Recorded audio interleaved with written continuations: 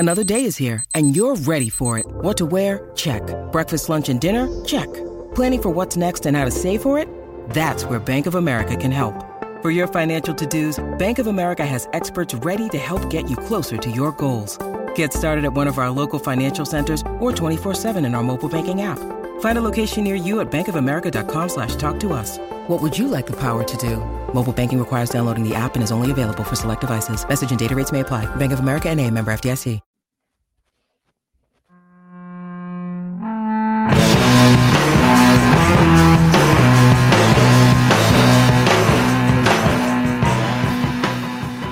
Hello, folks, and welcome to the A to Z Sports Big Orange Podcast. I am Charlie Price. That is Zachary. And wherever you listen throughout the world, we thank you so much for listening to us. Zach and I talk everything Vols every week here on the Big Orange Podcast. And if you want to listen to something like that on the reg, go over to the A to Z Sports Podcast Network feed on Apple and Spotify. When you get there, rate, review, but most importantly, subscribe. If you do subscribe, you won't miss our shows when we drop them on Mondays. And speaking of Mondays, it is one right now at 7 p.m. Eastern Standard Time. And that means we are live on YouTube at the A to Z Sports Nashville YouTube channel. If you want to watch the show and comment on the show and be a part of the show like all of our amazing commenters and viewers, you got to go over to that A to Z Sports Nashville YouTube channel and subscribe, hit that notification bell, and then you'll be notified when we go live. At Charlie_Burris, at Zach TNT, at A to Z Sports, A to Z Sports.com for all the stuff Zach writes. We're also on Facebook, Twitch, and all this other stuff. You know where to find us. All right. Another interesting weekend of sports for me, Zach. I've filled people in on the saga of myself and the Texas Rangers. They're my boys. And they won one of the wildest World Series games I've ever seen on a walk-off homer. It was amazing. I was jumping around at 1 a.m., going crazy. Then they got their butt absolutely handed to them on Saturday. So that was a little bit of a swing of emotions there. And then Tennessee beats Kentucky, which was really nice. Went wire to wire. Obviously, that's going to be a big part of the show tonight that we're going to discuss, talk about. And then on Sunday, Will Levis goes out there, former Kentucky quarterback, and lights it up for the Tennessee Titans, which I don't think any of us saw coming. We clowned on him pretty hard on this show. And let me just say, I apologize for nothing. I will not back down. You cannot make me. I don't care. But, I mean, as far as Levis goes, though, it was an impressive showing. I will say that much. Yeah, it's kind of, we were talking before the show about how I'm a Charlotte Hornets fan, and Brendan Miller from Alabama was their draft pick. So I had to go from booing this man to cheering for this man. And you as a Titans fan, you're very much in the same situation. And I know with the Brendan Miller situation, he's played pretty well his first couple of games with the Hornets. I couldn't be happier. So I'm interested to know how you feel, if you're conflicted about this Will Levis game. Or, honestly, I'm still in wait and see mode with the whole thing. Yeah. I mean, what is that meme that's like, oh no, the worst person you know made a good point. It's like that. Like I said, we clowned Levis like crazy, and I was beside myself with the Titans when they chose him. And yeah, it could very well be one of those situations where you light it up because there's no tape on him. It's totally fresh. They called the game in a completely different way than they really called it with Ryan Tannehill. It was kind of these sort of building confidence, short passes and things like that. It was short passes, and then it was bombs over the top, and he landed a few of those, obviously 4 touchdown passes. And it was, I will say, legitimately, I was impressed. At the same time, Marcus Mariota actually had a slightly even better performance than Levis had in his debut, and ultimately he ended up not being the guy. So, you just never know. Now, if he can carry it over into more games, maybe I'll give up the ghost a little bit there and say that I was wrong. But just initially, sometimes you see that rookie spark in their very first game, but it just doesn't stick around. If he can make it stick around, I'll be very impressed, especially because the Titans offense is not exactly the most impressive set of dudes ever compiled. But yeah, that's pretty much my thought on it at the moment. Yeah, well, hopefully for your sake, he can keep it going. Or for Titans fans, I know they've kind of been through it this season. Not to get too much on the Titans, but it's been a rough go there with all the rumors and sending off franchise favorite players, and he made the game watchable, which that was the first time that's happened in 2 years or something, and so I'll give him credit for that. You know what's funny is that as we get into this here in a minute, Devin Leary on Saturday night looked like what I think everybody thought Will Levis would look like against Tennessee last season. Yeah, when Will Levis was just a total dud out there. I think a lot of that was obviously his offensive coordinator that seemed like he had no business being in the SEC or even being an offensive coordinator, had no idea how to actually use Will Levis's arm talent against Tennessee's secondary that struggled at times last season. But Liam Cohen, to his credit, he schemed up some stuff for Kentucky on Saturday night that really gave the Vols defense some trouble. And just Tim Banks, the game plan he had was not the one for perfect one for Liam Cohen's game plan. Yeah, not Banks' finest work there. But honestly, on that note, let's get into it and talk about that Kentucky game. Tennessee, I want to say squeaks by, but they really didn't. I mean, they led the entire game and ultimately even covered the spread. But let's break it down right after I tell you about our first great sponsor, Zen Sports. It is football season, and it's time to switch to Zen Sports, the fastest growing sportsbook in Tennessee, changing the bonus game with their cash rewards program. When you sign up for Zen Sports with code A2ZTN, earn a welcome bonus that gives you 5% cash back on your total betting volume for your first 15 days of betting. It's an insane offer, but there's more. If you have friends who bet on sports, share your Zen Sports referral bonus code with them, and you will earn 3% of their betting volume for their first 6 months of betting on Zen Sports, and there is no cap on how much you can earn. So what are you waiting for? Stop wasting time and money on other sports books when you could be earning real cash rewards with Zen Sports. Download today on the App Store or at zensports.com, and your wallet will thank you later. If you have a gambling problem, call 1-800-889-9789. Terms and conditions apply. You must be 21 or older in Tennessee to bet. That is Zen Sports, code A2ZTN, A-T-O-Z-T-N. Zen Sports. Appreciate them. Now to that Kentucky game. It was an interesting one for a whole bevy of reasons. First and foremost, I think the thing that it comes to mind for everybody is the way that Tennessee's offense played. Joe Milton, really good performance. And I'll start here for me personally. Good friend had a wedding on Saturday night at 5 p.m. that I had to go to. And so that's where I was. And we left that wedding with about maybe 8 minutes left in the game. And I got to listen to good old Bob call the game on the radio on the way back home. You wouldn't know that Tennessee, made some really nice plays down the stretch with the way that he called the game, but he did call the game adequately.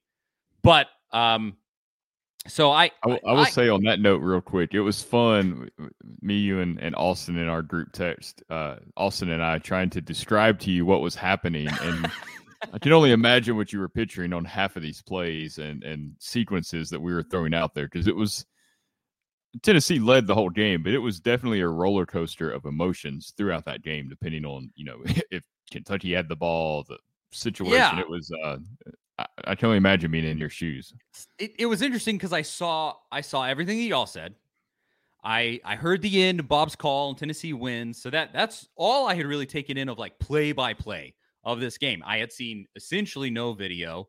At one point, the service was really bad. We were out in the middle of nowhere for that wedding. The service was bad, and there were like a couple of spots where I could get it, a couple of spots where I couldn't. And at one point, I refreshed and actually got it, and it said Tyler Barron had caught a pass, and it was Keaton, I guess. Yeah. And they had like mixed him up. So I was all over the place as far as this goes. Now, the thing that I was going to mention is that I saw a bunch of tweets I don't know that it was a ton, but I saw some. Twitter like populated them for me on that For You feed about how, why don't we bring Nico in? This is terrible of Milton. Oh my gosh, I can't believe Milton. And then I watched the game the next day. I watched it in its entirety. And got to pause and kind of look at everything pretty closely. Milton played really well. I don't know. Maybe it's easy for me to say that because I wasn't watching it in the moment at the time. And you have hindsight 2020 on some stuff. Like there was a play that a lot of people pointed out where they were like, he missed a guy that was wide open. Well, I got to just look at it on Twitter and I was like, honestly, do you know the one I'm talking about? A lot of people posted it. I can't remember exactly. He was going through his progressions. You could watch him turn his head, but his passing play, he goes 1, 2, and then the pass rush is in his face. And the one that was open was 3, but he didn't have enough time to get to 3. And the picture of it I saw didn't have like a timestamp on it. I don't know exactly when it was in the game. But I looked at it and people were like, can you believe this guy was wide open? Milton didn't hit him. And I was like, he had a guy 4 inches from his face when he got to that third read there. And so, like I said, it was hindsight 2020. I was watching it with kind of like easy eyes where I wasn't stressed out, freaking out. Yeah, it just, I even texted you guys this. I was like, I'm only at halftime. Milton played like very nicely in this game. Did it feel that way live? I think at times with the way, the offense struggling in the red zone, I think you kind of default to, is this on the quarterback? In the moment, you might do that. I never really felt that way necessarily. For me, the red zone issues are a team issue, a play calling issue. One time in the red zone, I can't remember if it was in the second half, it was just a disastrous set of play calls. And Josh Heupel, on the Josh Heupel show, to his credit, when he was reviewing the game with Bob Kessling, kind of noted that it was like this was just not a good set of play calls for the looks that the defense that Kentucky came out there with, and it just wasn't what they were expecting from Kentucky. So I think it's one of those things where you can scream about the play calls, but it's kind of like in baseball when a good hitter is going against a good pitcher and you get struck out. Like sometimes you just got to tip your hat. He got you on that one. And Kentucky has good coaches as well, like Mark Stoops and Brad White. That defense is always pretty tough to play. I know Tennessee's carved them up the last couple of years, but they've had some really nice games and game plans, and they just kind of got them on that series. So I never really felt that in the moment with him because I thought, watching it live, I was like, these are some really nice plays that Joe Milton's making. He's moving out of the pocket. He's stepping up. He's sensing the pressure. He's eluding it. He's taking off when he needs to, picking up first downs. We saw him throwing on the run. The one clip that's went around Twitter of him kind of directing Dante Thornton back to the middle of the field, throwing across his body, barely out of the reach of the defender to really where only Thornton could catch it. So many levels to that's great. The escapability of Milton, the recognition of that play, and to get Thornton back to the middle of the field, and the chemistry that I think you're starting to see between those two, which is something we've kind of mentioned a little bit that was going to take some time to build. Starting to get there a little bit. So no, I thought watching it live, he played pretty well. I mean, he wasn't missing many passes. You didn't really realize that till the end of the game, though, because when those drives kind of stalled out, sometimes it was because they ran the ball a couple of times early and didn't pick up anything, and especially in the red zone. And that's not necessarily on Milton at all. I don't know, who that's on as far as keeping that or handing it off or deciding to throw or not. But I thought it was one of the best games he's played. The game against Alabama the previous week was also a pretty well played game, except for the second half when kind of things went haywire from a play calling standpoint, I think. But we saw Milton do some really good things in that game too. And I think it all just comes down to the fact that he's healthy now. The guy ran for 25 yards the month of September, or most of the month of September, because he was banged up and just didn't tell anybody. So I think that's something else that people haven't really put into context. Yeah, Darren in the comments mentions he's been banged up, but he's looking much healthier. I think that's exactly right. And Elias mentioned my state of mind at that wedding. He said, so you had no consistent idea of down and distance, constantly had to wait to find out if there was some crushing reveal of a fumble. That really is the worst, where you're waiting, and then it's like interception, and And they were very just emotional texts from us as well. Oh, yeah. Us going through the moment. So you really don't know the tone of the game at all. You probably did not realize that Tennessee was pretty much in control of that game. There's a few moments where you're like, this could go south. I think Austin at one point was like, they're going to lose this game when things kind of started in that one. I think it was the second or third quarter, maybe, when things kind of got a little shaky there. Yeah. At that point, you're like, yeah, they got to score. They haven't shown that they can score. But you saw the first, I tweeted this out, the play to Chaz Nimrod, I'm sure you saw, where the defender kind of tripped up a little bit, but Nimrod already had him beat. It's like, that's the type of play we saw last season to Hyatt over and over and over. And we saw Milton make those plays in the Orange Bowl. It feels like we've been waiting on that exact play, that type of touchdown all season. And that touchdown, when it happened, was such a relief. It felt like that's what we've been waiting to see from this offense every single week. And it only happened once in that game, but just the fact that it happened on the road against a good defense, it was a huge relief, it felt like, because it's like they still have that in the bag. It's still there. It just hasn't worked out so far this year for whatever reason. Yeah, it just felt like the pieces were clicking into place a little bit more. The thing that's glaring when you go back and watch is the red zone offense. And it's like there's just some sort of block there where for them to score a touchdown, they have to be at the 20 or further out. A running back has to break off a run because it seems like that's all the play calling is allowing them to do. And I'm not sure why that's the situation, because the only time that Milton's really got in trouble and thrown some interceptions this season has been when he's kind of tried to throw the ball 25 yards down the field and there's been a safety kind of lurking that he didn't recognize. I feel like when you condense the field, because he's got such a great arm that he can fit it into those tight windows, like we saw that pass to Brew McCoy in the Orange Bowl against Clemson.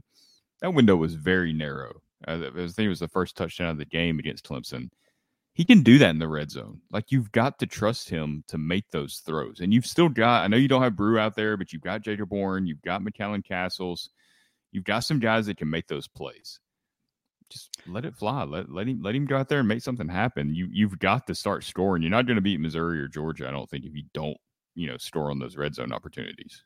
100%. And I hope that the trust is being built, because it has been clear in weeks leading up to this that there was major distrust of just Heupel kind of going, I could call these plays and they're not going to go the way that we want, that kind of distrust.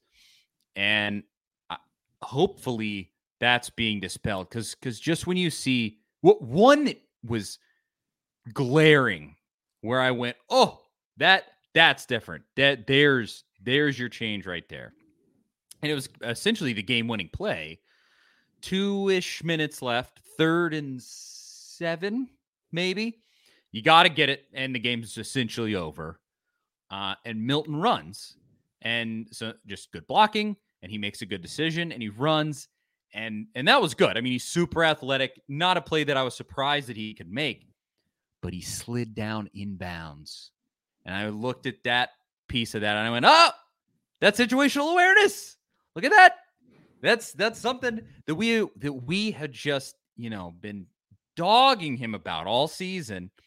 And finally, he shows it in the biggest spot in a road game where he makes a great play.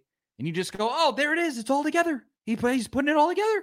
That's the definition of putting it all together, is that he made the play, had the situational awareness, did the whole thing wrapped up in one nice little play there. And that was incredible to see. I just was really impressed as far as that goes. And hopefully that tears down some of those walls with the distrust or whatever was going on there, and that they did just let it fly, let it go.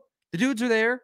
And maybe, I heard in some of the analysis of this game, this was some that I saw before I watched, and then it kind of made sense when I did watch it. Thornton going to the outside instead of being in the slot, maybe more comfortable there. And maybe that's a piece clicking into place. Maybe he still has to show. He had too many drops for me to just be all in on Dante Thornton already. But, and he, by the way, he was watching our Austin and Crump on the live show and commented on the live show after the game from the locker room, I think. Maybe he'll watch this. And if you do, what's up? Good to see you. I hope that is that piece clicking into place. That would be amazing because he just has the physicality. It's all been there. It just hasn't glued together. And maybe this will be the start of that. And what a great time for that to happen. Yeah, I think that goes hand in hand with this comment from Rado22 here that talks about Milton only starting 16 games, or however many games in his college career from Michigan into, his time at Tennessee. I do think there is something to that because there's no substitute for game reps and playing in an offense for a whole season. In Michigan, it was weird. He had Pep Hamilton that brought him in. Then he left after one season. He had a COVID year. It was just not a great situation. You come in 2021, you get hurt, you lose the job, or Hendon Hooker takes the job. And Hendon Hooker, it's a 7-6 season. They go 7-6 this year. You're not too happy, but Hendon Hooker kind of had the benefit of that being, after all the NCAA stuff, nobody's expectations were that high. He got to go through some growing pains. Hendon Hooker was good in 2021, but he wasn't 2022 Hendon Hooker by any means, and neither were the receivers on the team. And he got that whole year to really build chemistry with Jalen Hyatt, Ramel Keaton, and Cedric Tillman. And some of the other guys that were there, had stepped up, fortunately, in those roles that season.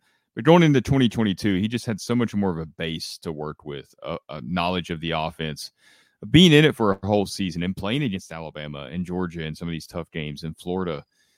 2022 came, it wasn't brand new to him. So even though Joe Milton's been around the program for 2 years before this season, it hadn't been his offense where he's going out there and actually playing in these games every single week. When he was coming in games, it was mop-up duty when the outcome had already been determined, except for the Ole Miss game. That was the only time that he was really thrown into a pressure situation.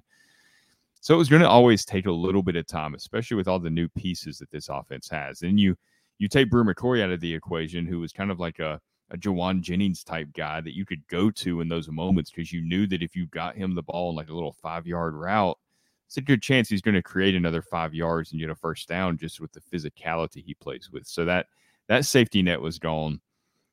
You're moving guys around, trying to figure out like a Dante Thornton. Where does he belong? He hasn't been in this offense either. He's a junior coming in from Oregon, but hadn't played a ton there either. 300 or 400 receiving yards his sophomore season.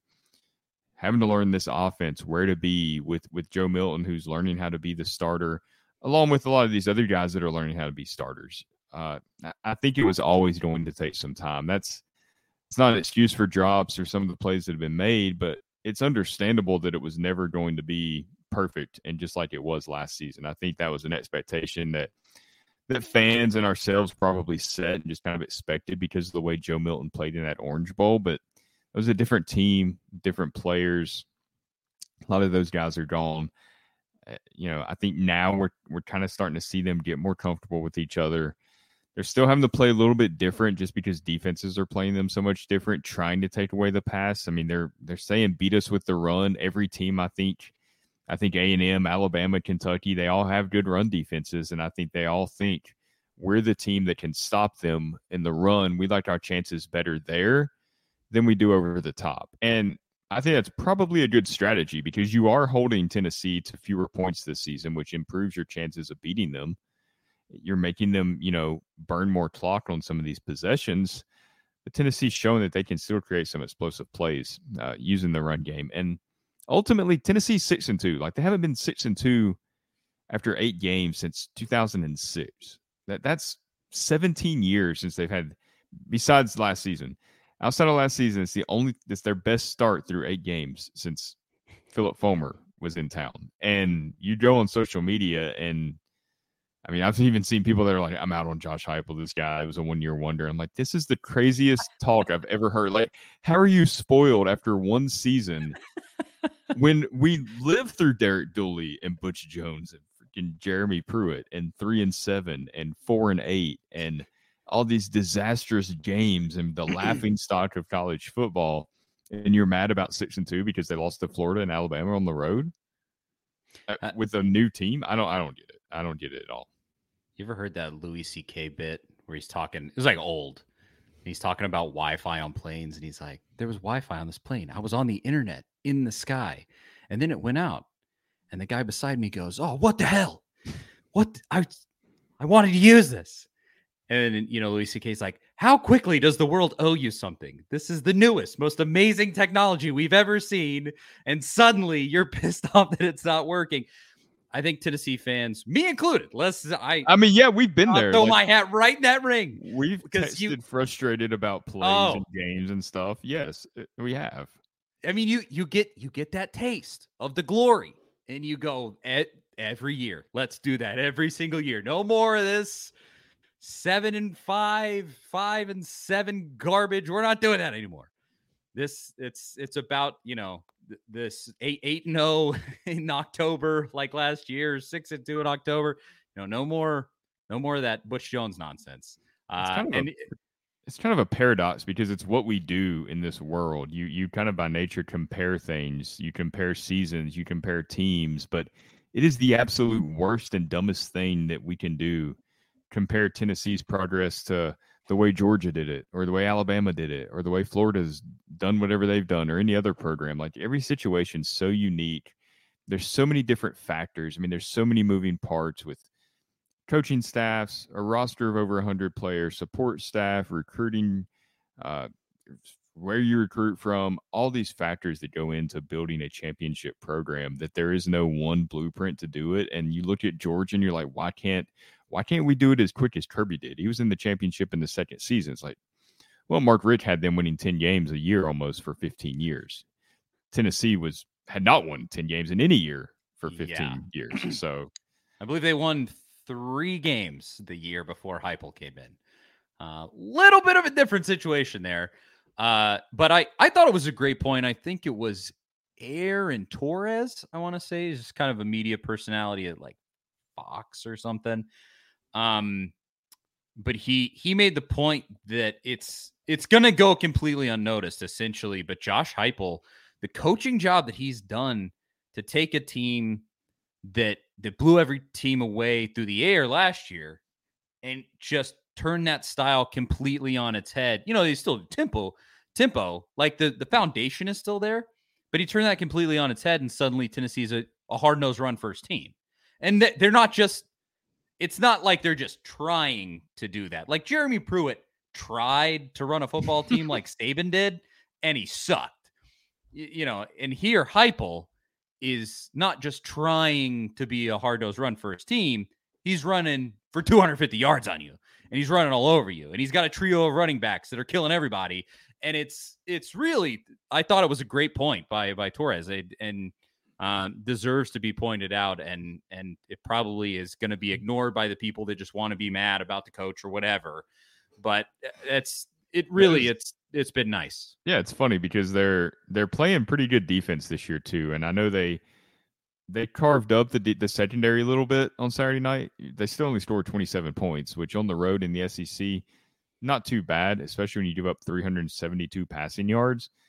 But look, I mean, Kentucky had a really good game plan. It wasn't what Tennessee was expecting, kind of like South Carolina last season, but they were able to limit the damage. Like Heupel said, in the post game and interviews and on the Josh Heupel show, they hit him with a lot of play action stuff that they just weren't ready for.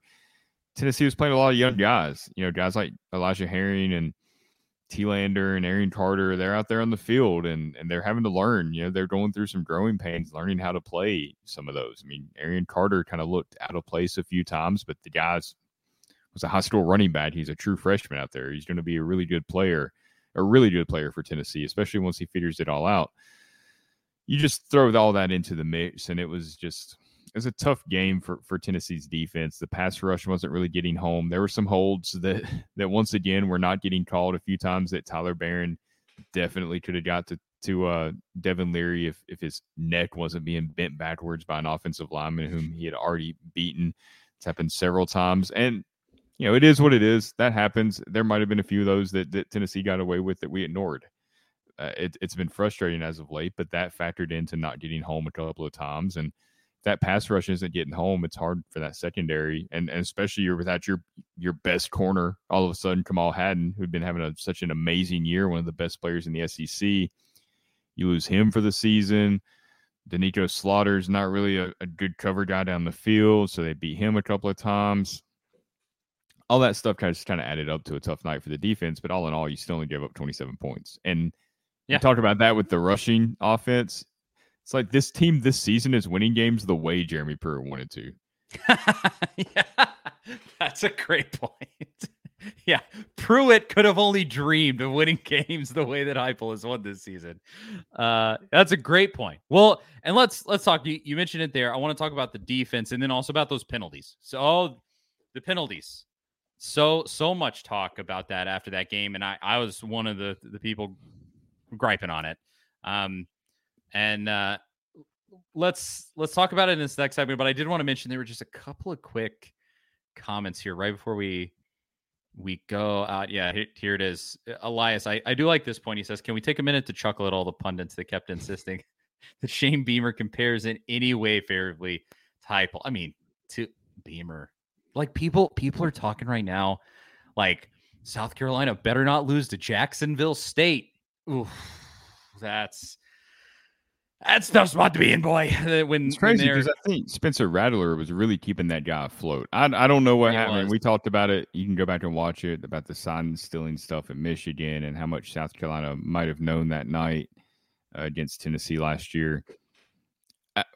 Maybe they did, maybe they didn't. I don't know. But Spencer Rattler has played well, through spurts, and really without him playing kind of out of his mind a few games, boy, Shane Beamer's record's looking pretty rough at South Carolina. There's some games they don't win last season. They're 2-6 this year. The recruits are probably going to start decommitting soon if you don't figure it out fast, because you're in year 3. You can't go 2-6 in year 3 when you're supposed to take a step forward. You just can't. So that's. I don't know where you go from there if you're South Carolina. It's a tough spot to be in for those fans. Yeah, it's not great. But yeah, we're laughing all the way to the bank over here. Absolutely.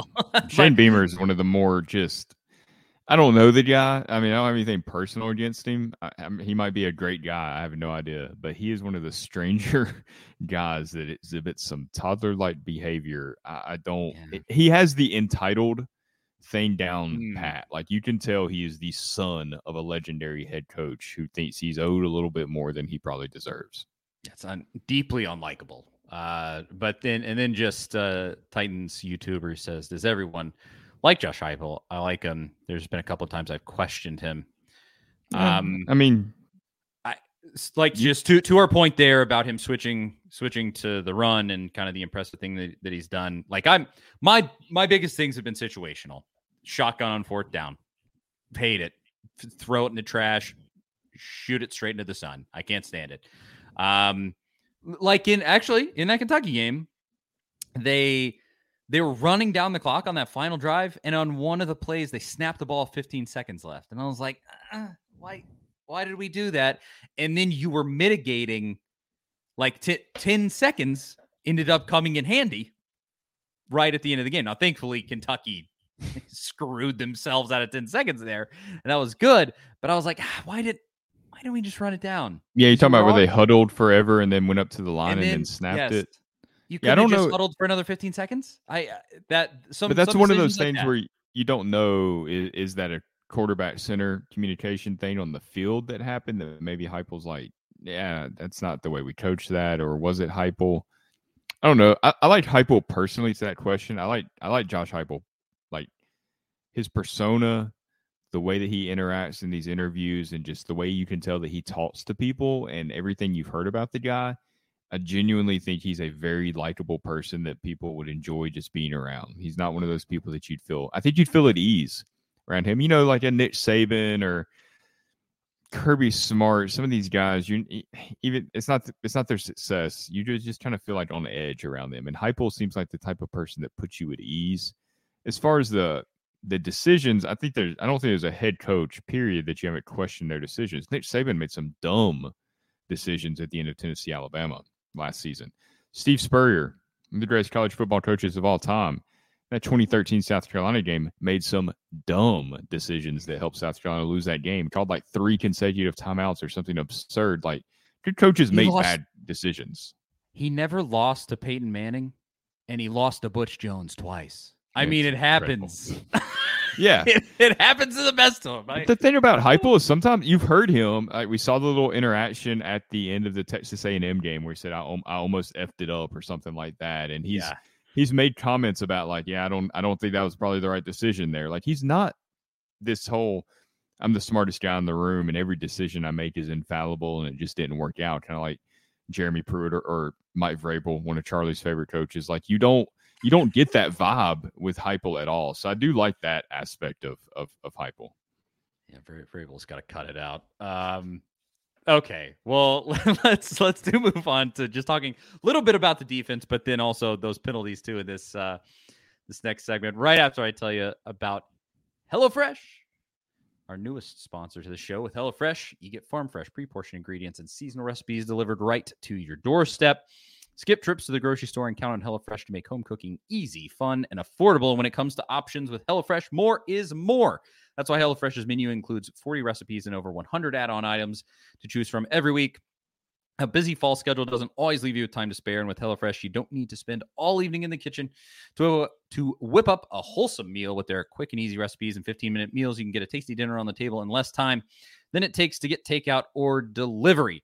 Go to HelloFresh.com/50Vols and use code 50Vols for 50% off plus 15% off the next 2 months. That is HelloFresh.com/50Vols and code 50Vols for 50% off and then 15% off your next 2 months. HelloFresh, that is America's #1 meal kit. Go get your hands on some. HelloFresh. So with the defense here, you can look at it charitably. And this is like maybe I don't want Willie Martinez fired. Maybe Tim Banks did this on purpose, where they're kind of looking at the realistic situation of their personnel. And they're going, you're not going to beat us on the ground. You're not going to bomb it on us. But we'll give you that medium, the medium portion of the field. That's the charitable version. Or you can burn them down and go like, they got torched and they stink and these guys suck. But I think ultimately the truth is probably leaning much more towards that they realize the players that they have. And that's what they're doing. And then probably why Leary was able to toss it around the yard like he did. But my main criticism so far with the defense, I think, is that why are they always just playing the senior guys when you've got these young dudes in the wings? They're just not ready? Because you're playing senior guys that can't handle it. Why not play young guys that are your future who can't handle it? Well, is that stupid? That's mostly just in the secondary, though. In the second, that's true. I should have mentioned that in the secondary. And yeah, I do think that's something that's been talked about with Tim Banks, that he very much prefers seniority. I think Willie Martinez is probably on board with that. It seems like it might be a flaw because I think there's some of these guys that they weren't super highly rated recruits. They're not going to be quite as talented or as athletic, but I think he just trusts that they know the system. I think on Saturday night, my biggest criticism of Tim Banks was, okay, Kentucky had this good game plan that maybe you weren't expecting. They're carving up your zone coverage. Where's the adjustment? Like, it never felt like the adjustment was made. And I know the pass rush has to get home, and they did start getting home more in the second half. Omar Norman-Lott had a huge sack, came through on that play. But it wasn't what we've seen at various times throughout the season, early in the season, in some of these games where they've just been dominant. Kentucky's right tackle, to his credit, held up pretty well against James Pierce on some of those pass rushing downs. I'm not sure about the secondary deal with the younger players. I question it too, because it's like, if these guys can play, they can play. We saw Alontae Taylor out there as a young guy, and he was one of the best, DBs on the field for you. If you think you've got that type of talent, and Alontae Taylor's an NFL talent, not every DB that comes out is going to be that comes in is going to be that talented. But you got to put them out there and see what you got. It feels like in some of these situations, yeah. If they're more talented, then let them go out there and play. I mean, you're going to have to learn from some of your mistakes, but the only way to learn from it is to be out there and actually make that mistake. it's easy to see a mistake that Danico Slaughter makes on tape if you're a young guy, but unless you're out there and you actually are in that moment and you know what it feels like and what you should have been doing, it's just so much different when you actually make the mistake and you can immediately learn from it and kind of self-correct. I agree. I don't think that's going to change this season, though. And to Timothy says they're inconsistent, and Jason says, I don't know. I honestly just don't see much improvement in the secondary. They get exposed when pass rush doesn't show up. Yeah, I mean, I agree. When they get put on a little bit of an island and the pass rush doesn't get home, they look exactly like they looked last year. It just like that. The way that Leary was tossing around was super reminiscent of like that Florida game where Anthony Richardson just threw for like 400 yards against you. And you just go, it's so, like, it's easy. Of course, if you give him that much time and we're covering him soft like that, of course I could make some of those throws, you end up looking at it kind of like that. And it's tough. But did you notice the one play where Roman Harrison ended up in coverage, like out in the flat or something, or not really out in the flat? Someone with Eric to Beasley. The boundary. Well, that's pretty common, but there's at one point Roman Harrison, one of your pass rushers, is in coverage for some reason, and what is that? That's not a recipe for success. So I don't know what went on there. I would hope that's not by design. Well, I was thinking there was one in particular. Beasley got he was in coverage, and it was just. I mean, it was just. Yeah, he hasn't been great. Like Keenan, that's where you miss Keenan Peely a lot, and I think he's not going to play in this UConn game because you saw in that Virginia game that guy he's a smart guy, but just he was much better in coverage than some of the linebackers that Tennessee's had. And really, the way a lot of this offense is played in college football, you've got to have a linebacker that has some coverage skills. And as good as Beasley's been, that's just not been his strong suit. Just like it wasn't Jeremy Banks' strong suit. And Keenan Peely was going to be able to deliver that. And I think it's obviously impacted the defense quite a bit, depth-wise and just experience on the field. Because Keenan Peely, to me, was like an NFL-type player. And I don't know, if he comes back next season. He's got some decisions to make, but I'm not going to say he's going to be like a starter or a star guy in the NFL, but he'd be on a roster. I think he has, the awareness and the ability to play at the next level. I'm starting to get worried that he might be out for the season. Yeah, I think his injury only play was enough to get a red shirt or because the way Heupel, I believe you even said it there, but Heupel in his press conference today said Keenan's going to have to make decisions for himself and for his family. Yeah. He put it that way today, and I was like, oh no, pretty severe injury. So maybe one of those that could have been deemed season-ending at some point, but Heupel doesn't even like to throw that out there. I hope not, because he was just really good, and I think a really good pickup that could ultimately end up going to waste if he doesn't come back and doesn't. I think he could have helped a lot on some of these quarterback scrambles and some of these plays where Tennessee's got burnt and given up kind of big yardage in these third and long situations. I mean, they almost gave up. I mean, they were in like 3rd and 21 on that first 4th down, and Kentucky punted that time, which surprised me. And the next time they went for it, they didn't get it. And rewatching that, Ray Davis was pretty close to that first down marker. I'm shocked that they didn't try to challenge that. You know how Tennessee's luck kind of goes with some of those challenges, though the one on the sideline catch did go in Tennessee's favor for once, which kind of shocked me. Well, let's talk about that. So the officiating in this game, and at this point, it's really, I would say, all 3 SEC road games so far have an interesting theme to them. I believe the stat that I saw is in the 3 SEC road games, there has been 1 post-snap penalty called on Tennessee's opponent. 1 in 3 SEC road games.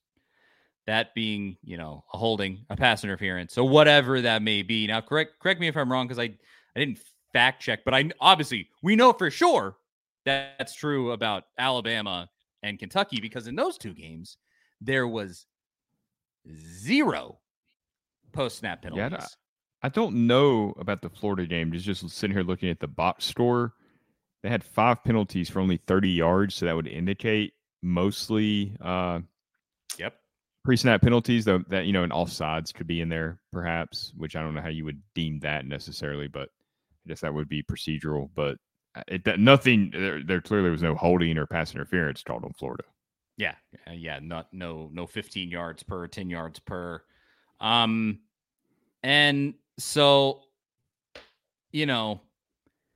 there's been kind of a feeling of like, what's going on here? And I think Tennessee fans really felt the need to speak up because they won this one.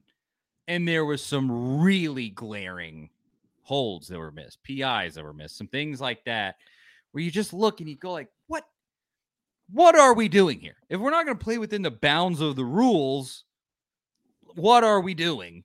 And we're not complaining because clearly it didn't cost Tennessee to lose. They won.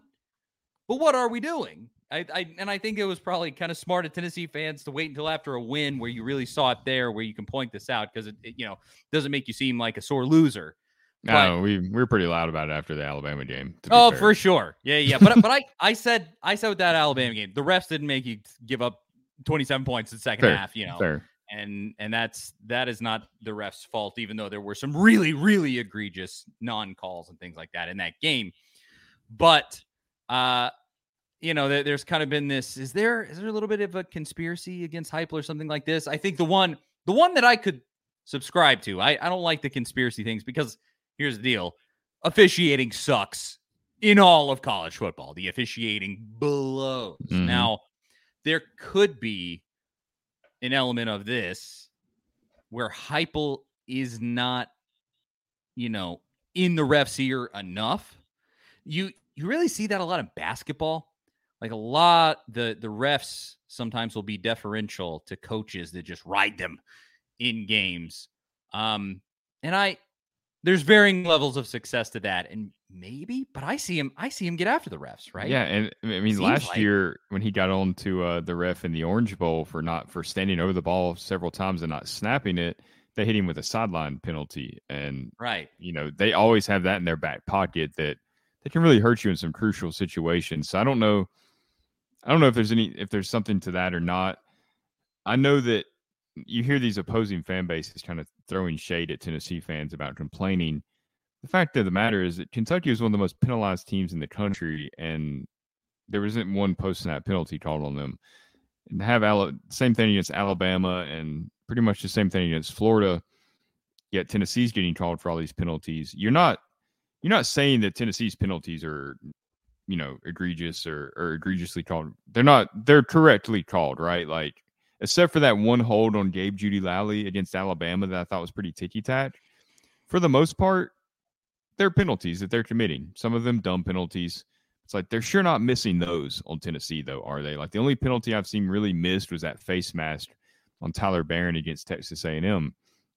And you live with that to some extent. It's frustrating in the moment, but you do live with there are going to be missed calls, and more often than not, you're going to get the benefit of some of those too. And I'm sure there's been a time or two that you could probably point out, besides like the Tyler Barron thing, that Tennessee's got away with something.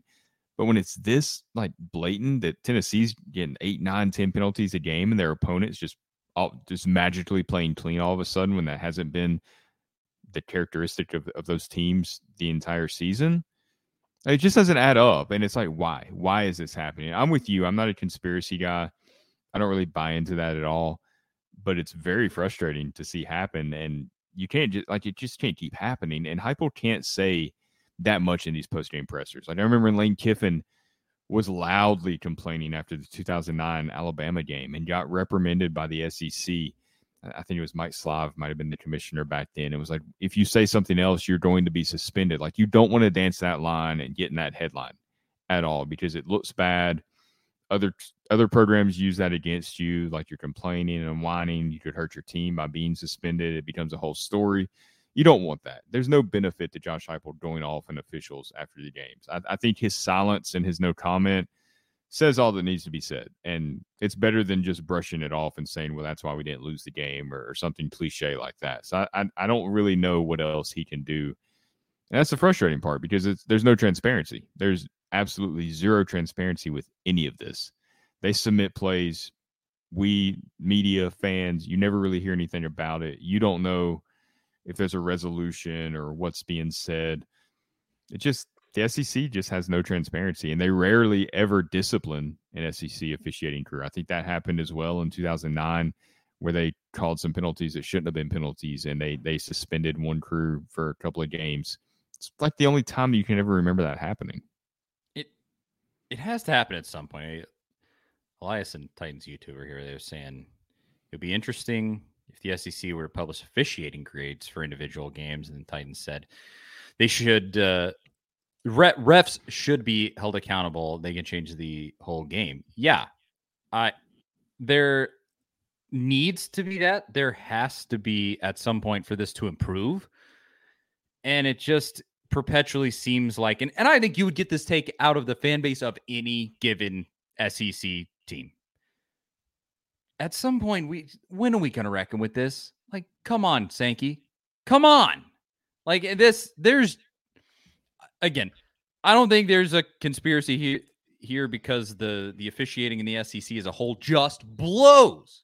If it didn't suck across the board like it does, I might feel differently. Because, yeah, I mean, the officiating in the last two games for Tennessee, it's been a little coincidental, for sure, in a way that makes me raise my eyebrows and kind of go, huh? Really? Really? No post-snap penalties in 2 full games from a couple of teams that get penalized a lot. Really?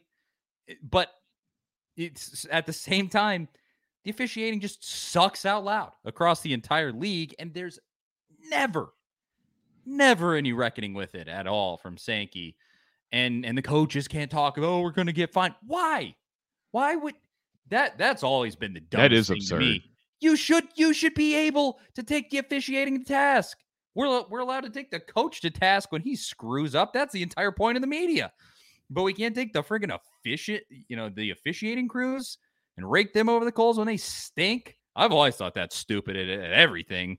But it's just terrible. And I think every SEC school probably feels this just in these last couple of weeks. It's been particularly egregious for Tennessee, and there needs to be something. If there is some sort of conspiracy, the only thing I would even begin to buy into would be the gambling aspect anyways. And that could be a very real thing to some extent across all of sports. That's not a Tennessee thing. That's everything. Like, there's a human element to these games, and there's a lot of money riding on every single thing. And if you think somebody's not trying to tilt, I mean, it's happened before. It's happened plenty. We've seen NBA refs, that whole scandal with whatever the guy's name was back in the mid 2000s. I mean, these things do happen. People do try to get to them. I think there's, a lot of refs with a lot of integrity, most of them, the majority of them, but we're all humans. If you think that somebody can't be gotten to, like, you're kind of foolish. And I'm not going to sit here and say that's what's going on by any means, but that would be the only thing that I would remotely buy into. I don't think there's some sort of conspiracy about keeping Tennessee down or wanting Alabama to win. I don't think that's it at all. I think the SEC likes the parity. In fact, I think they want more parity. I think they want to see a South Carolina or a Tennessee or an Ole Miss kind of rise to the occasion and give Georgia and Alabama some competition there. For sure. Yeah, I agree. I don't know what it is, but come on. At a certain point, we got to do something. But they're not gonna. Sankey's not gonna do it. He's making money hand over fist. So why would he need? It's like the pass interference thing. Like, nobody even knows what pass interference has become, like targeting at this point, where nobody really knows what constitutes pass interference. It's muddied it so much in my mind that I can't even watch a play objectively and really think about, should this be pass interference or not, because it's such a moving target. You really don't know, and it's just, well, did they throw the flag or not? Did they get that one or not? That's really what it's come down to. Yeah, everything is PI and nothing is PI all at the same time. I could not agree more. It's ridiculous. But anything else, Zach, about that game before we move on to a little bit of basketball? Had a top 10 amazing exhibition game with the Vol basketball team. But anything about football left that you think we might have missed? No, I mean, it's just Kentucky is is like we are to Florida. No matter what, Cursed. Tennessee finds a way. And did you see any of the Kentucky like sports radio stuff? Those guys, Oh yeah, lost their I minds. listened to it. They couldn't handle it. And look, I know we're the same way against Florida. I don't think we don't lose our minds in that aspect. We kind of resigned ourselves to, well, there's another one in the swamp that didn't go our way, but it's always amazing to watch those guys act surprised that they've lost to Tennessee yet again. So I listened, as I always do. It is a tradition unlike any other, listening to Kentucky Sports Radio with Matt Jones after any catastrophic Kentucky loss. But obviously, it's a beautiful cherry on top when it's to Tennessee. There's been some really good ones after some basketball games in recent years, and some really good ones after football games. But this one, man, it was just kind of sad. they really, it was a lot of just being resigned to, like, we're just kind of a poverty program, and we're just never, like, we got to just concentrate on basketball because we're never going to win the big one in football. It was just a lot of that. And they were just kind of talking circles around, like, how can we justify $8 million for Stoops when he can never win an actually big game and all these things. And then, I mean, Matt Jones, I think some people put it on Twitter. There was a clip where he just is like, who do we think we are? Who do we think we are? We're Kentucky. We're not Alabama. We're not Georgia. We're Kentucky. And like, there's a clip of him saying that in that show. And I was like, yeah, you're not wrong. I mean, you know, Mark Stoops definitely hit the Kentucky ceiling, and credit to him. He's done more there than most coaches ever have. And I like Mark Stoops. I have nothing against the guy. I enjoy hearing him talk. I think he's a smart guy. I think he's done as well as he possibly could there, but that's about what you're going to get. You know, you might get the occasional 10-win season, but this is pretty much it for Kentucky. Yep. You just have a ceiling. It just is what it is. Well, let's talk a little basketball, but I do want to say I appreciate it. Adam and Titans YouTuber both had nice comments here. They said, I love listening to these guys. Always good stuff. Titan said, yeah, these guys are who I go to for volunteer talk. We really, really appreciate it. Thank you to everybody for listening. Seriously, it's the best. Comments have been killer all season long. And thank you for watching. Now let's talk a little Vol basketball right after I tell you about Rattle and Snap Tennessee whiskey. Nothing goes better with a Tennessee sports victory than a great whiskey. And I am talking specifically about Rattle and Snap Tennessee Select Straight Whiskey. Rattle and Snap is a whiskey for those who make their own luck. There is a 4-year and an 8-year version of Rattle and Snap whiskey. Had both. They are both great. They go great in cocktails. Great neat in a glass, too. You're going to want to get your hands on some. They're in stores across the state of Tennessee, but they're also in Kentucky, Indiana, and Mississippi. Run, don't walk, to get yourself some Rattle and Snap whiskey for those Tennessee sports victories, like the one we watched on Saturday over Kentucky, and like the one that we watched Tennessee basketball have on Sunday over Michigan State. Oh, and follow Rattle and Snap on Instagram at Rattle and Snap Whiskey. Thanks to them for helping out the boys. But Tennessee played this exhibition game. It was a charity game for Maui. Obviously, unbelievable wildfires in Maui that just mowed down an entire portion of that island. It was horrific. And this was a charity thing to support that, very much needed. And I thought that was great. And this was so cool. Like, the entire setup of this game, it was an exhibition game, but both teams played their real rosters. Tennessee was without Santiago Vescovi and without Zakai Ziegler. Zakai Ziegler still coming back from blowing out his knee. Santiago Vescovi, I believe his grandmother is ill, and he had to go back to Uruguay. So prayers to his family there. But Tennessee was without them. But Michigan State played their whole roster. They came out with the stars in this game, and it was rocking. It was a real road game, and just a super impressive thing. I thought it was amazing, and it's an amazing experience for both of those teams to in the preseason be able to play a real game against a real opponent and actually like feel pressure and just kind of gut it out in a game like that. I thought it was so cool, and Tennessee won.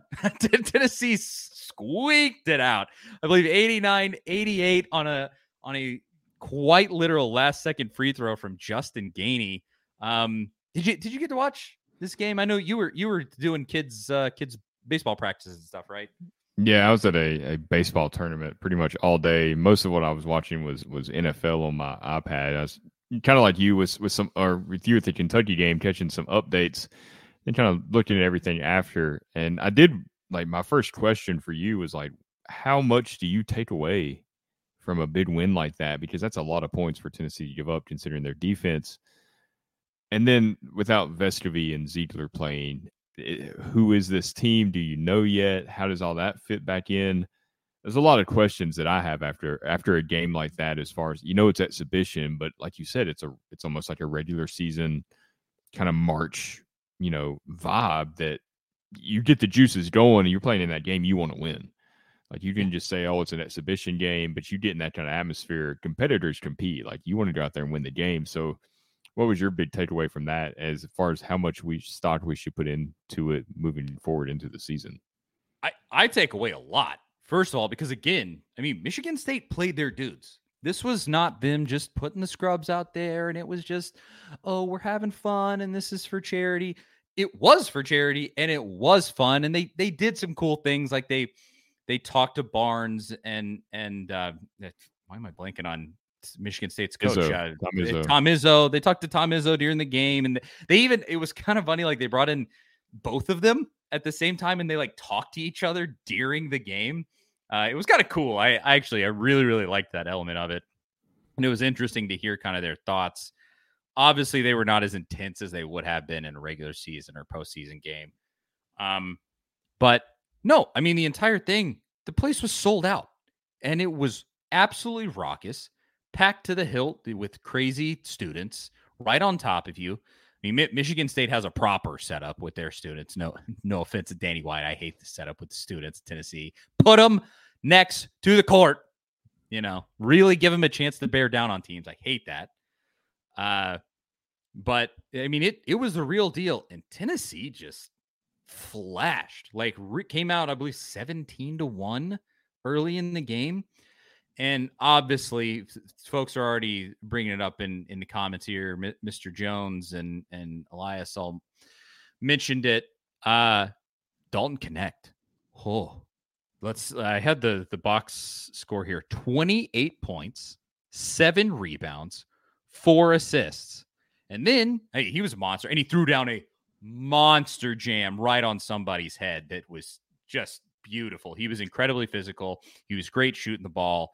And if that's any indication of what we're going to see going forward, I mean, he did it against Michigan State. It's not like he did it against some bum team like you're about to play in some of these other exhibitions or the one exhibition and then some of the warm-up games you have. No, I mean, this is real competition, and he clowned him on some of these plays. And then Justin Gainey, who's a coach's kid. I mean, Jordan Gainey. Justin Gainey is his dad. I mean, he's a coach's kid. And he 20 points, 6 assists, 3 rebounds. He went off, and he was great from 3-point. And I think he'll be a killer spot up shooter. Connect will be too. Killer spot up shooter that could be facilitated by Sagai and by Santi. Really missed last season. They wanted Tyreek Key to be that all last season. They really wanted him to be, come in from off the bench and go make some buckets. And it just never came together. I think either one of those guys, well, Connect's going to be a starter. I think Gainey is probably going to come off the bench. What do you think? Yeah, that's what I want to know. Like with Vescovy and then Ziegler, who sounds like he's much closer to playing than I ever thought he would be this early in the season. I mean, what do you think? How do you see the starting 5? What do you think is ideal?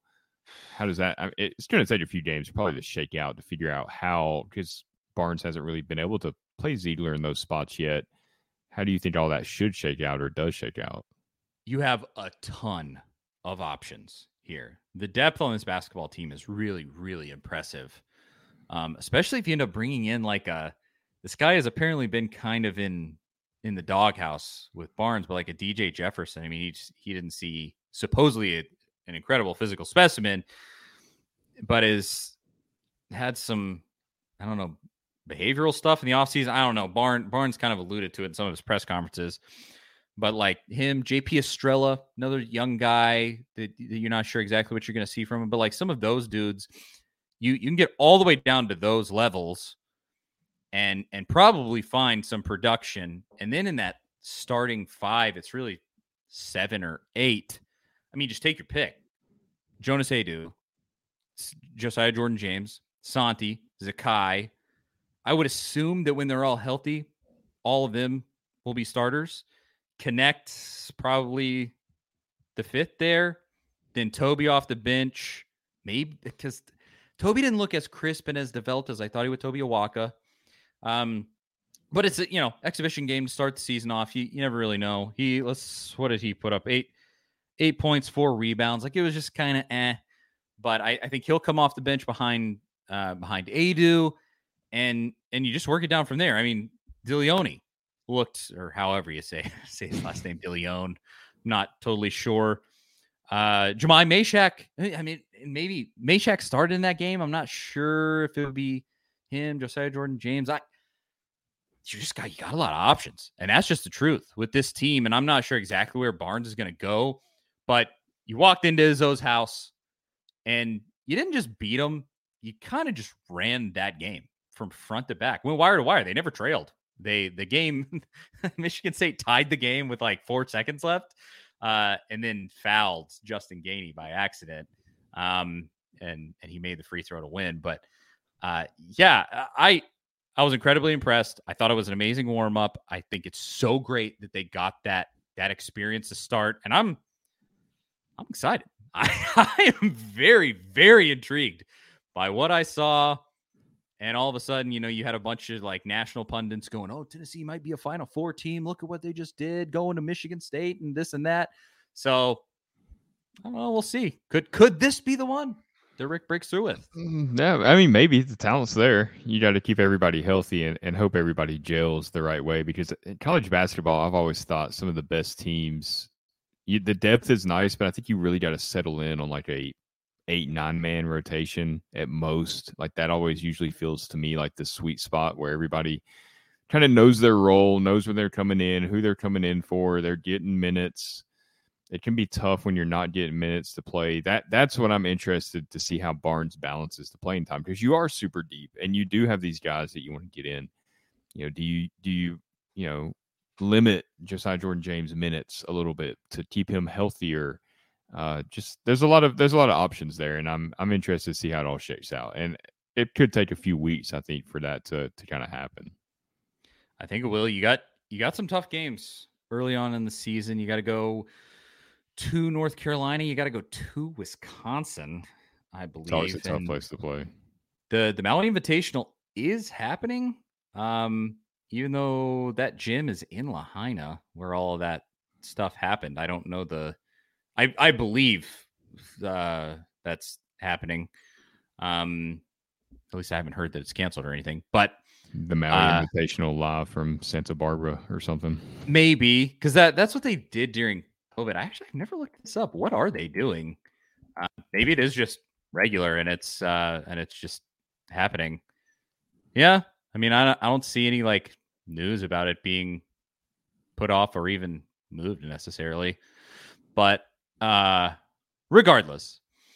Oh, and yeah, Elias says they have Lenore Rhine tomorrow, which I believe is it's an exhibition. It's a warm up. It's not a regular season game.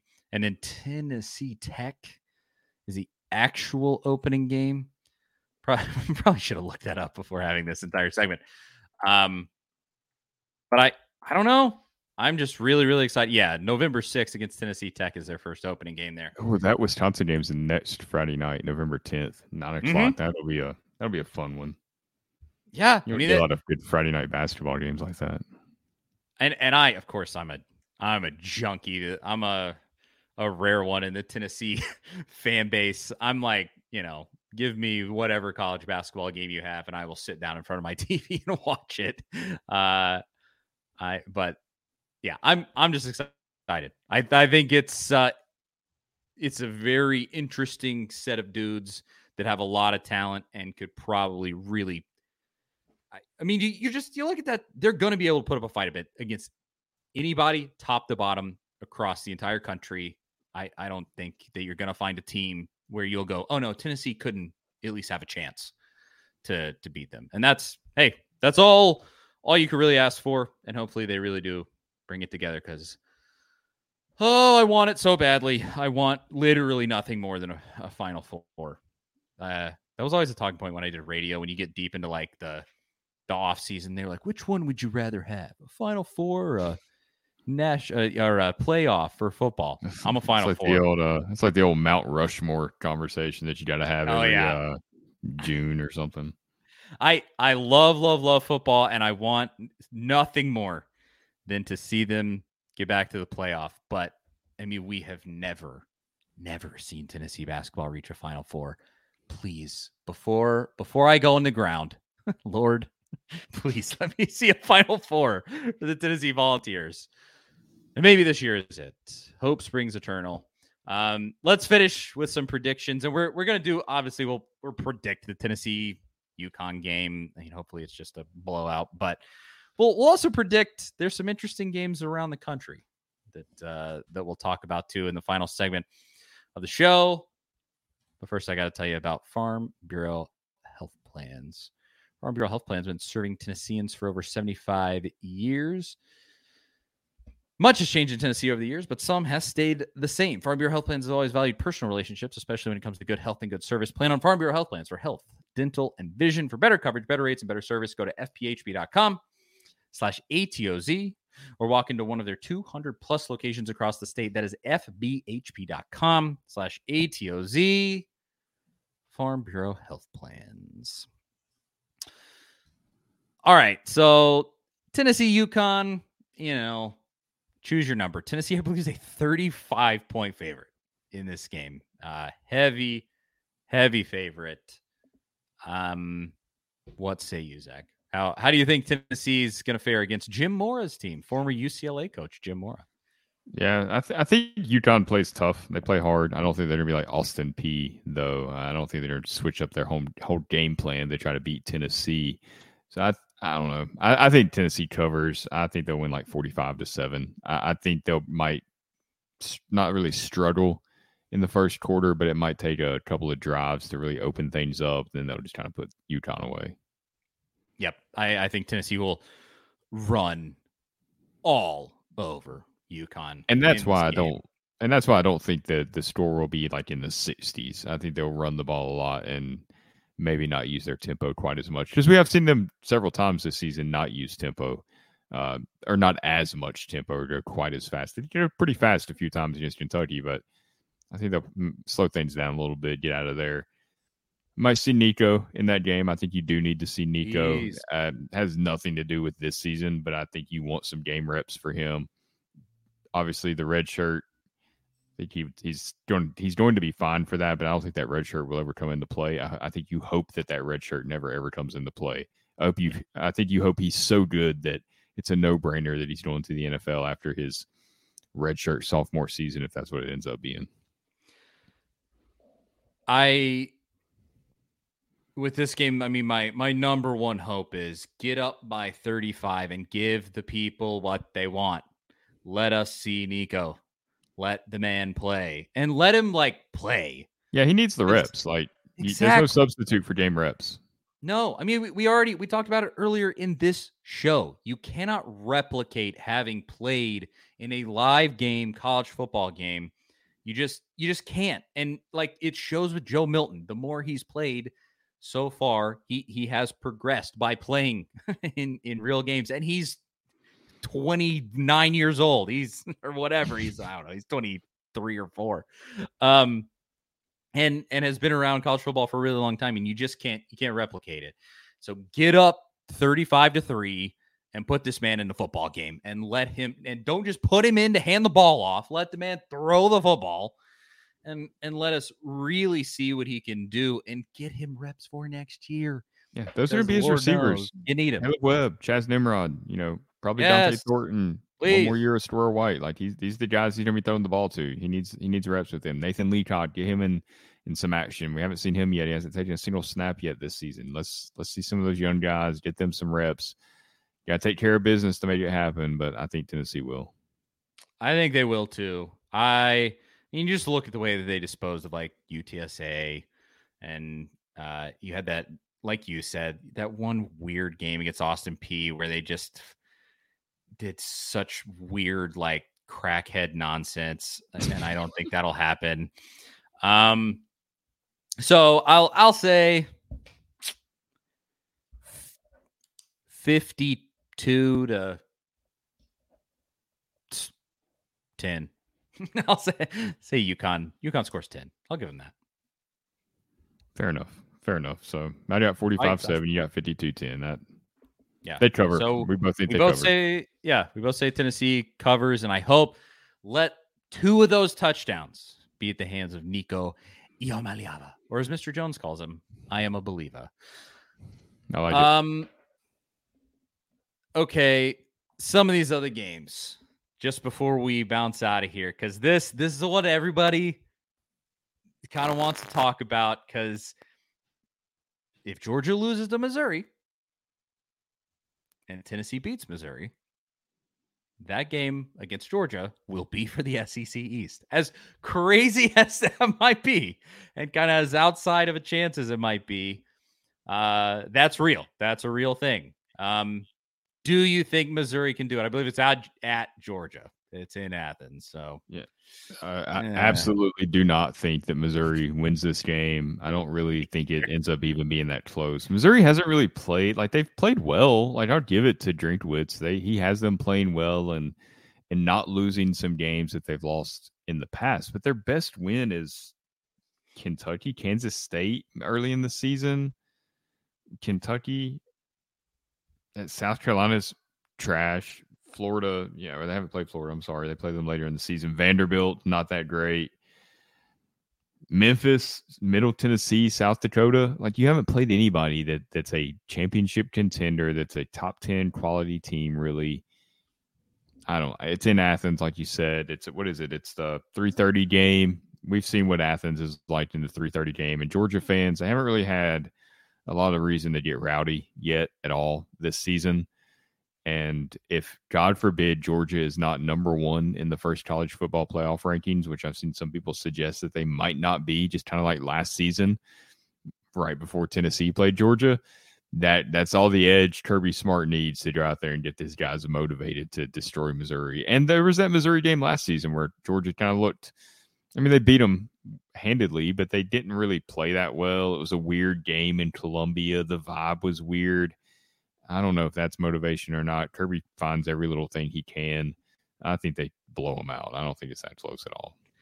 I do too. If it was at Missouri, maybe I think it's close, because it was weird and close last year and just kind of strange. And Missouri is one of those places where, like, hopes and dreams go to die. Even it's a weird place. The vibe's always weird. The camera angle's weird. I hate watching games there. I dread the one coming up that we have no clue what time it'll be at yet. Dreams go to die there, even for people that play football for Missouri. I think Georgia's gonna wipe the floor, and they're gonna kick in the door, waving the 4-4. It's gonna be a blowout. Otherwise, I believe you have, what are some of the other SEC games? Ole Miss, because this is Georgia's other opponent before they see Tennessee, is Ole Miss again in Athens. But they play Texas A&M. Texas A&M, and in Oxford. And this is really one that for Jimbo Fisher, I don't want to say that it's like it's kind of a save your butt game. Like, this is one where if he wins it, you're going, okay, he's definitely back. For sure. He's coming back. He won that game and whatever. And there's been a lot of talk about Ole Miss. Oh man, this is going to be another 10-2 season for Kiffin, yada yada. Kind of like you said with Missouri. Who you beating? Show me something on paper where you've really done something impressive. The one obviously would be LSU. Come from behind. Defense is just absolutely garbage. Terrible. Yeah. So I think Ole Miss wins that game, and then is that a nail in the coffin for Texas A&M? It It is a noon game, so but It could be weird. I don't think that comes into play. Texas A&M hasn't really played that great at home either, so I don't think the crowd is what's really causing them to lose games or win games. It could be close. You never know with Lane, man. He's such a wild card. He's had some good teams that just go out there and lay complete eggs sometimes, and then he show up and blow somebody out. I think Jimbo has no clue what he's doing. The Bobby Petrino experiment is not really working out the way he probably envisioned, but I think it's working out the way the rest of us kind of thought it would. But yeah, I think Ole Miss handles them pretty easily. I do too. Oh, am I frozen? Can you see? Yeah, you're just in that one. It's like you're looking at something intently. Well, hopefully I don't look stupid on the other end because you can't see what so it's just completely frozen on mine and like the comments. You're like you're about to Google something. Well, I was looking at the schedules at what else is happening on Saturday. Somebody JSR in the comments says, "Am I a Vols fan?" Is that a real question? Do I? I did go to Tennessee a couple of times and lived in Knoxville my entire life. And yes, the answer to that question is yes, I am. This is the last one. Then we'll bounce out of here, Zach. LSU, Alabama.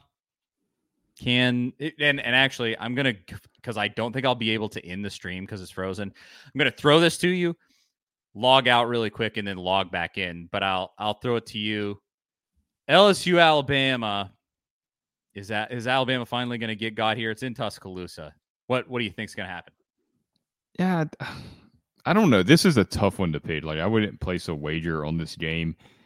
I think it's a revenge game for LSU. I mean, for Alabama, obviously, after what happened last season, losing to LSU, that was kind of a factor in that Tennessee game. I do think it gave Alabama a bit of an edge. LSU's offense, like, I don't know if Alabama's going to be able to stop them or not. I tend to think the night game in Tuscaloosa, Alabama fans are getting kind of restless, and I think they're going to show up and make things a problem. And as bad as LSU's defense has been, I kind of think Alabama will get the job done. I don't think it's quite the end of Saban yet, so I think they'll take care of business. It all looks like we have lost Charlie, so he is gone. So check us out on YouTube. Check us out on all the socials. You know where to find us, youtube.com, A to Z Sports live stream. Is there Charlie's back? We can't hear him. He's barely there. He's there. This happened last time. This happened with me and Cromp. This is so annoying. I don't know what the deal is, but you were handling it well there. I could hear you're about to sign off. Who'd you say? Who's going to win? You have to watch to find out. You got to watch the video to find out, okay. Charlie. No. That's fair. I think Alabama will take care of business despite LSU's high-powered offense. I think they'll handle it. I think the night game, I think that's what kind of puts it in Alabama's favor. I agree. And the revenge factor. Yes. I mean, just it's kind of like with us this year. Alabama, it might be dicey for a minute there. LSU has a really good offense. But I just think ultimately Alabama has figured it out a little bit. Are they good enough to beat like a Georgia? Is anybody good enough to beat Georgia, frankly? Is the winner of this game pretty much the winner of the SEC West? Is that how, or is Ole Miss still going to be a factor there? Alabama would have to lose, wouldn't they? I think so. Because their only loss is to Texas. So. Yep, and they beat Ole Miss. Stupid Alabama. They won't, even when it feels like they're going to go away, they won't go away. Sad. That's Nick Saban for you. All right. It is. Charlie Burris, Zach Reagan. Hopefully my computer won't freeze on the next show, but if it does, we'll work it out. Thank you for watching. Seriously, to everybody. Means the world. We can't thank you enough. You're the reason we get to do this show and that the show stays free and that we get sponsors for it. So y'all are amazing. Thanks again. You know where. Follow us on everything. Do all the stuff. A to Z sports.com for all the stuff that Zach writes. And we will talk to y'all next week. See you guys later.